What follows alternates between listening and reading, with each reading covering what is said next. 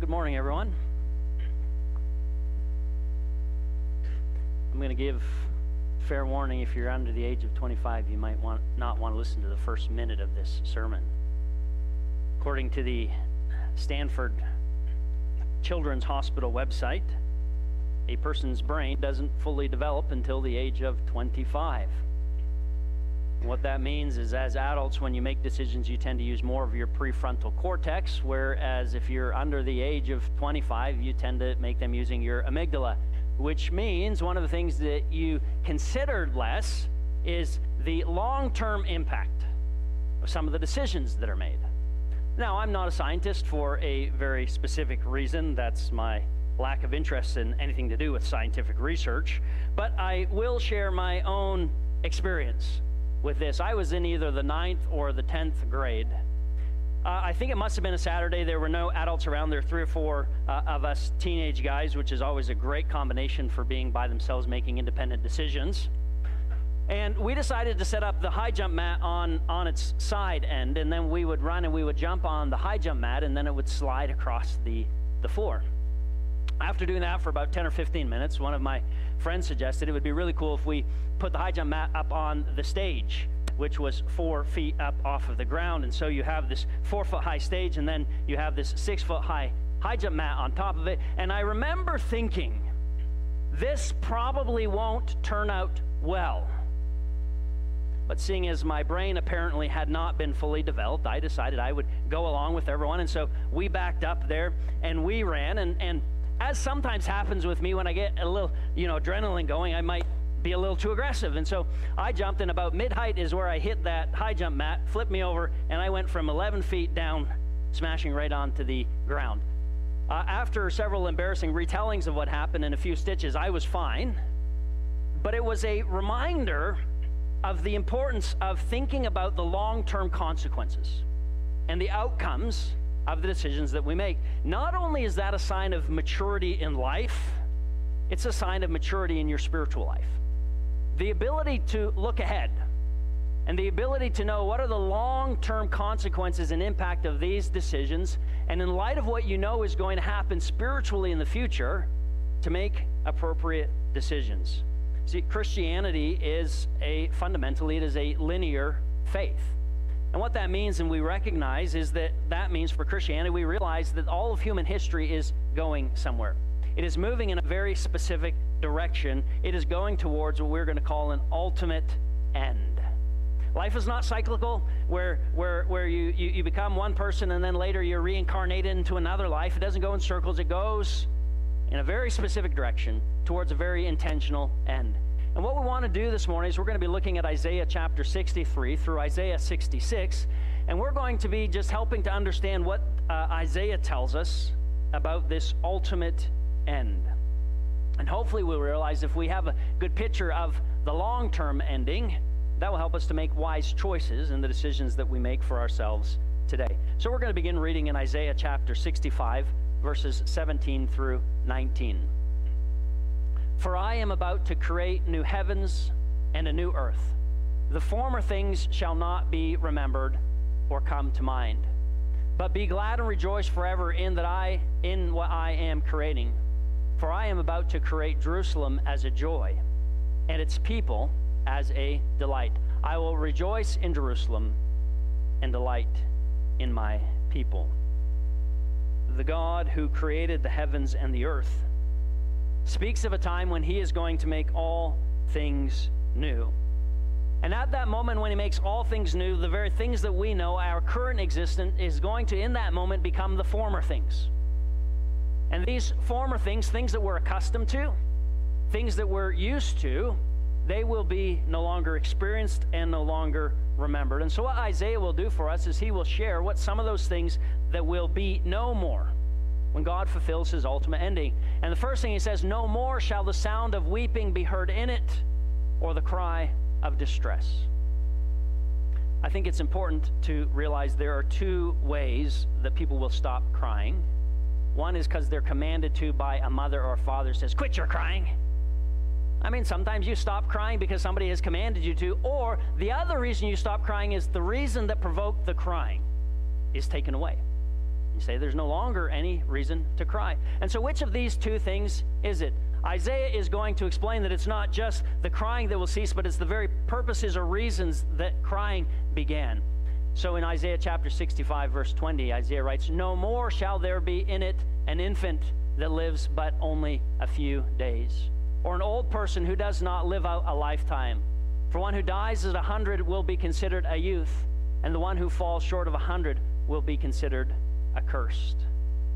I suspect if you went around and you asked people what were some of the most painful moments of your life, you would probably hear a lot about death. Because death we find to be a very a thing that produces in us this weeping, this crying. When I think about some of the hardest ministry experiences, I think of a 2-week period where I did 2 funerals for babies. The first of which was a 18-year-old single mom whose baby lived just a few days, and we're there and I'm officiating the funeral, and the family is there, and they've put the baby's casket in the ground, and it just looks like an oversized shoebox. And as they start putting the dirt on that casket, she jumps into the hole and she is clawing away, trying to get back into the casket. We weep when infants die. It was about 2 weeks later, I did another funeral for a baby that was just a couple of weeks old. The baby's name was Clive. And all throughout the service, the mother would just randomly yell out, "Clivey, why you trick me?" And what she was saying is, why was I given this child? And given the joy and the hope and the optimism, and then just like that, that child's life is taken away and ripped away. Why do you deceive me? Why do you trick me? Wouldn't it be wonderful that if there was a day that we no longer had to weep because the things that caused the pain would be no more? And that's exactly what Isaiah is saying. There is a day that those things that cause the hardship, the things that cause the pain, the things that cause the heartache, they will no longer be here. And because of that, there is no longer any reason for weeping, and there is no longer any reason for mourning.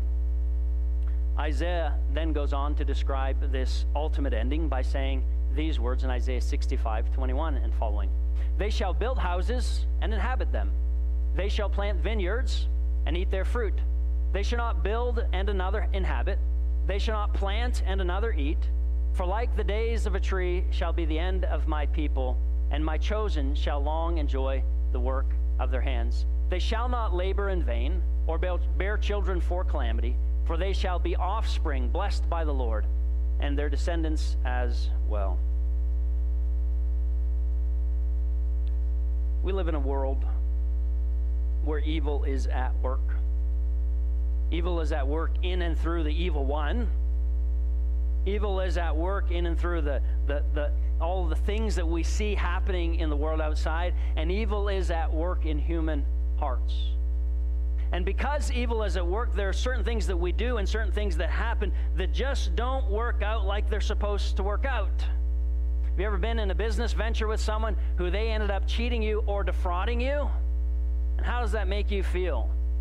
Have you ever done an honest day's labor and somebody didn't pay you at the end of it? Have you ever been nice to someone and kind to someone, and all they do is disrespect you?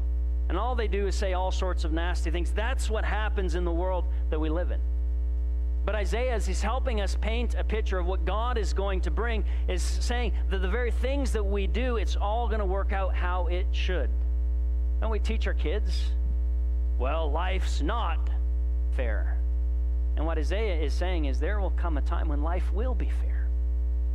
When the things that we do, they will be blessed by God. Of course, this time can only come when, using Paul's words, God will be all in all. Paul's final picture is that the wolf and the lamb shall feed together.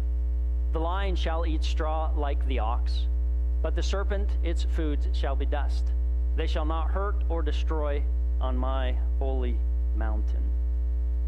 See, for God to accomplish this ultimate end, anything that is a threat or a challenge to God accomplishing that end must be dealt with in one way or another. And in the context of Isaiah chapter 63 through 66, that is accomplished through judgment.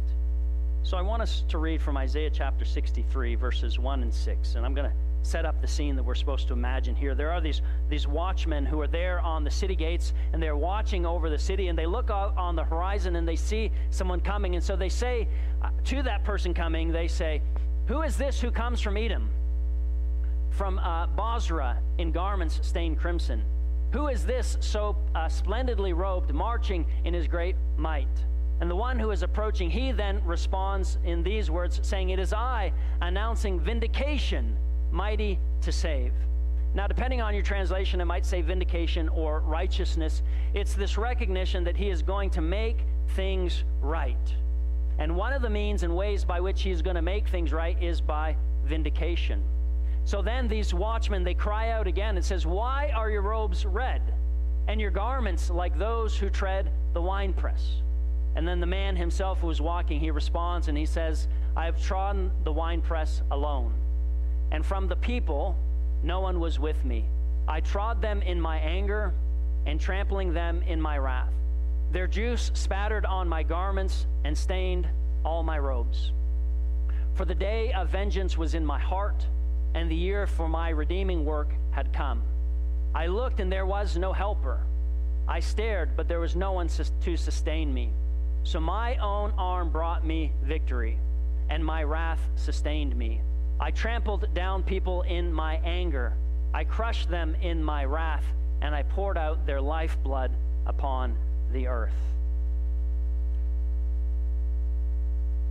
How do you feel about this description of vindication and of righteousness? There's a recent survey done of why people who attend church go to church. Fourth most common answer, 66% of people said this: they go to church to be comforted in times of trouble or sorrow. So maybe there's a part of me that thinks we should just skip Isaiah 63. Because when you read it, it doesn't seem too encouraging. And it doesn't seem very comforting. In fact, you're probably repulsed a little bit about this notion of a man who comes back and they say, "Hey, have you been out treading the grapes?" He says, "No, I've been treading people's lives, and what is on me is not the juice of grapes, but it is the blood of those whom I have brought the vindication of God." And maybe if we had to vote, we would all just say, let's skip this and let's just move on to something a little bit happier to talk about. And maybe if I was a good preacher and I knew any better, I would just skip it too, and we'd all then be happy. But yet Isaiah writes these words, and he writes these words for us to hear God's coming judgment. I think our response to this passage is even more confusing. We have this horrendous, terrible verses, and then here's the very next verse. "I will recount the gracious deeds of the Lord, the praiseworthy acts of the Lord, because of all that the Lord has done for us in the great favor to the house of Israel, that he has shown them according to his mercy, according to the abundance of his steadfast love." And we say, man, are we talking about the same thing between verse 6 and verse 7? And in fact, if you read Isaiah 63, God will bring righteousness. That righteousness may come in the form of judgment, and that righteousness may come in the form of promises. So I want to know, how are we to understand these words of judgment? What are we to do with them? How are we to process this difference? And so to answer that, I'm going to take a little bit of a detour, and hopefully we'll tie all the loose ends here in a minute. There's a sociologist, he studies organizational behaviors, named Will Phelps. And so what Will Phelps does is he gets a group of 4 people together and he has them work on projects, and Phelps has a guy who works with him, but nobody knows he works with him, whose name is Nick. And Nick is the quintessential bad apple. And so the group works together for a little bit, he subs someone out, and then Nick is a part of the group, and Nick's going to play one of 3 roles at different times. He's told sometimes he's the jerk, sometimes he's the slacker, and sometimes he's the downer. And if you've ever worked with any of those people, you know exactly what they're like. And he says when they sub out 4 people who are working together and you put this other person in, Phelps says that the productivity of a group drops between 30 to 40% before that person got in there. Bad apples can infect entire groups of people. And so what do you do? How do you approach and deal with a bad apple? Well, in his book, Necessary Endings, Henry Cloud says, well, you got to decide what kind of a person this is, what kind of a bad apple it is. He says the one option is this person could be a fool. And a fool is someone who rejects and explains away and resists any sort of instruction. They just won't take it. And Henry Cloud says you can't talk to a fool. There's two resources and tools you have for a fool. That is limits and consequences. Limits and consequences says you can do this and you cannot do that. And if you do what you cannot do, here is going to be the consequence. But we're not talking about this anymore. You just need to know here's what's going to happen. Cloud says there's another type of bad apple, and that type of bad apple is just an evil person. There are some people in this world who just like to delight in other people's suffering. And they will do whatever they can do to make you hurt. And Henry Cloud says the only response to a person like that is offense. You got to protect yourself, and you have to protect those you love from evil people. So if you think about in a church context or a family context or in an organizational context, we all know that there are bad apples. And that if you just ignore bad apples, it begins to corrupt the entire group. So there's some people in the world we know that will refuse to change no matter what you do. If you haven't learned that already in life, that's a pretty important lesson to learn in life. There are some people who will refuse to change no matter what you do. And there are some people who the damage they cause is because you have left unaddressed what they are doing in a group context. And I think that framework then gives us a framework to understand this concept of judgment in God's work and in God's ultimate future, because there are certain people who will continue to reject God, who will continue to turn their back on God, and their very presence would make it impossible to create the kind of place when those who build houses get to inhabit it, because evil people will want to destroy those things. So here's a few things I want you to keep in mind. This is helpful for reading Isaiah, but helpful for reading any Old Testament passages about judgment. And the first is this: judgment passages serve as an early warning system. I mean, we read about judgment a lot. Isaiah 63 through 66 has it. But what is God telling people? And what is God communicating when he talks about this coming day of judgment? Well, it functions very much like if in World War II in London, England, whenever they knew that the German bombers would come, they would have the air raid sirens. And the function of the air raid sirens were to communicate a message similar to this: we want you to live. And we believe your chance of living will be increased if you go and you hide out in a bunker. And so the purpose of this message is to say, we care about you, get to a safe place. In a very similar way, the judgment passages are all given in advance with the desire that nobody would be subjected to that day of vengeance.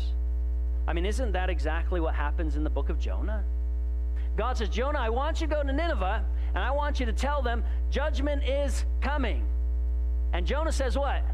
I don't want to do it, because I kind of hope they're sleeping when the bombers come and they all get blown to bits. That's what I'd actually like to have happen, and God can be persuasive. And so Jonah goes to Nineveh, and Jonah preaches to Nineveh, and guess what happens? For Jonah, he doesn't get what he wants. But God gets what he wants, which is what? The people repented. The messages of judgment are not to say, God's saying, I hope this happens. Wouldn't it be great if? It's saying, I want you to avoid this outcome. So I'm telling you of a future that will come if you do not change your way of living. Even if you think about these words that are mentioned in Isaiah 63, we have Edom, we have Bozrah, we have the day of vengeance, and you can go back to Isaiah 34, 5 through 8, and you're going to see each of those things mentioned there. I mean, it's not a very good idea if you're trying to do a sneak attack that you send the message someone's coming, and then you send it again, unless you want what? Unless you want them to avoid the very thing that is coming. And I think that we need to be willing to ask ourselves, why do we have such a different view of judgment than what the people in the Old Testament do? Things have certainly changed. I think if I were preaching in Isaiah's day, I wouldn't need to expend any energy on the question of judgment. The question that would bother people is like, why is God so merciful? It kind of frustrates me. In fact, one of the things that you'll find, John Mark Comer says this, he says, the most frequent prayer that you'll find in the Old Testament is this: how long? And that how long prayer is like, God, when are you going to come and deal with all of these evil people? Even look at Psalm 6:3. In terms of its language structure, people don't know what to do with it because it's like somebody's just mad. And they're not even thinking clearly. They say, my soul is struck with terror, while you, O Lord, how long? I mean, when is God going to come and bring his justice? How long, O Lord, will you forget me forever? How long will you hide your face from me? How long must I bear pain in my soul and have sorrow in my heart all day long? How long shall my enemy be exalted over me? God, we want justice, and we want your judgment to come. And in case you think this is just an Old Testament thing, here's Revelation 6:10. And they cried out with a loud voice, Sovereign Lord, holy and true, how long will it be before you judge and avenge our blood in the inhabitants of this earth? I suspect one of the reasons we have such a negative emotional reaction to judgment is because most of us have not truly suffered at the hands of evil. I mean, maybe somebody made you pay 10% more than you're supposed to pay sometime. But if you have witnessed evil, you want God's judgment to come. That God's ultimate righteousness can be laid out for people.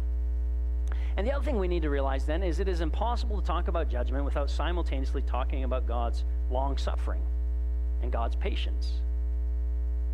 It's probably the biggest problem when people do teach judgment passages is they preach about a God who just like that's his, what he wants for his birthday is to be able to do this, to walk through and tread people down.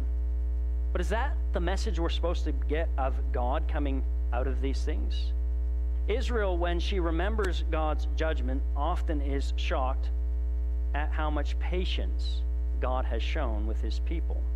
Again, as we read earlier, here's Isaiah 63:7. I will recount the gracious deeds of the Lord, the praiseworthy acts of the Lord, because all that the Lord has done for us, for the great favor to the house of Israel, that he has shown to them according to his mercy, according to the abundance of his steadfast love.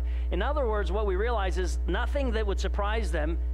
They would say, I can understand why God would punish everyone. That makes sense to me. But the fact that God would show mercy to anyone, how to even begin to explain that? It's an unusual and unexpected thing that God would, even with his people, have this graciousness. And so this is a recognition. The reason they continue to be in relationship has only to do with God's enduring graciousness. There's the story of a quiet and tender man who worked close enough to home that for 20 years he would go home and he would eat his lunch. After 20 years of going home and eating his lunch, and his wife would get all ready, well, the kids are back visiting, and they're sitting around the table, and Dad gets a little flustered. And Dad says, I can't believe we're eating on little plates. Why can't we get big plates? And the one daughter is shocked because she's like, I've never seen Dad angry before, and she's shocked that she's angry. And the other daughter is shocked because she said, for 20 years, Dad's been eating off of these plates, and it took him this long to bring it up. So for one, it was a sign of anger, and for another, it was a sign of long-suffering. And what Israel does when she looks at God's long-suffering is like, God, how can you endure this for so long? How can you put up with this for so long? And it shows, as Exodus 34:6 says, God is slow to anger. That's what God says to the people. I held out my hands all day long to a rebellious people who walk in a way that is not good, following their own devices. Wherever we end up on this great and ultimate day, we need to remember that every day God is saying, I'm ready. I'm ready. I'm ready. And I'm telling you about what is coming, not because I want that to happen to you, because I want you to take the hand that I am extending to you every day of your life. See, on that final day, there will be two groups of people. If you look through this passage, the language most often to describe the one group is his servants, and the other group are his enemies. And what we find is that the year of the Lord's favor will come to his servants, but the day of vengeance of our God will come to his enemies. And I think we are to view this final day like the end of a war. See, at the end of a war, it's either a great day or a terrible day based on what? Whichever side you're on. And the Christian faith is about choosing which side we will be on, for whom we will chase after and pursue. Notice there are these two choices. You shall see, and your heart shall rejoice. Your body shall flourish like the grass, and it will be known that the hand of the Lord is with his servants, and his indignation is against his enemies. So the question becomes for us, do you want to be his servant, or do you want to be his enemy? His choice is clear. He wants for all to be his servants. He does not want that any should suffer punishment. And as Christians, I think it's important for us to make this connection. As the one who comes and he says, I will pour out their lifeblood. Isaiah had told us just a few chapters earlier of this suffering servant who he poured out himself to death. There is a recognition in the message of the suffering servant, who we recognize identified in the New Testament as Jesus Christ himself. The blood will be shed, but Christ has offered that his blood could be shed in our place, that no longer our lifeblood would be expected, but his own lifeblood would be poured out for our sake. And so the choice that we have to make is this: what do we do with Jesus Christ? Do we acknowledge him? Do we confess him? Do we make him the center of our lives? Or do we say, you know what? I'm okay. I'm fine. I've got this. I will do it myself. And that decision determines whether one will be considered the servant of God or the enemy of God. And what God wants, and I hope God can get it today, is for people to say, I choose you. I will respond to the gift of your Son so that I can be considered one of your servants. So may the Lord bless you and keep you. May the Lord make his face shine upon you and be gracious to you. May the Lord turn towards you and give you peace, the peace that he offers to those who are his servants. And as we go from here, we remember that we go with the grace of the Lord Jesus Christ, with the love of God, and with the fellowship of the Holy Spirit.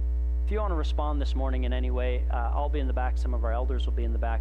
Just invite you to come to the back while we stand and sing this next song together.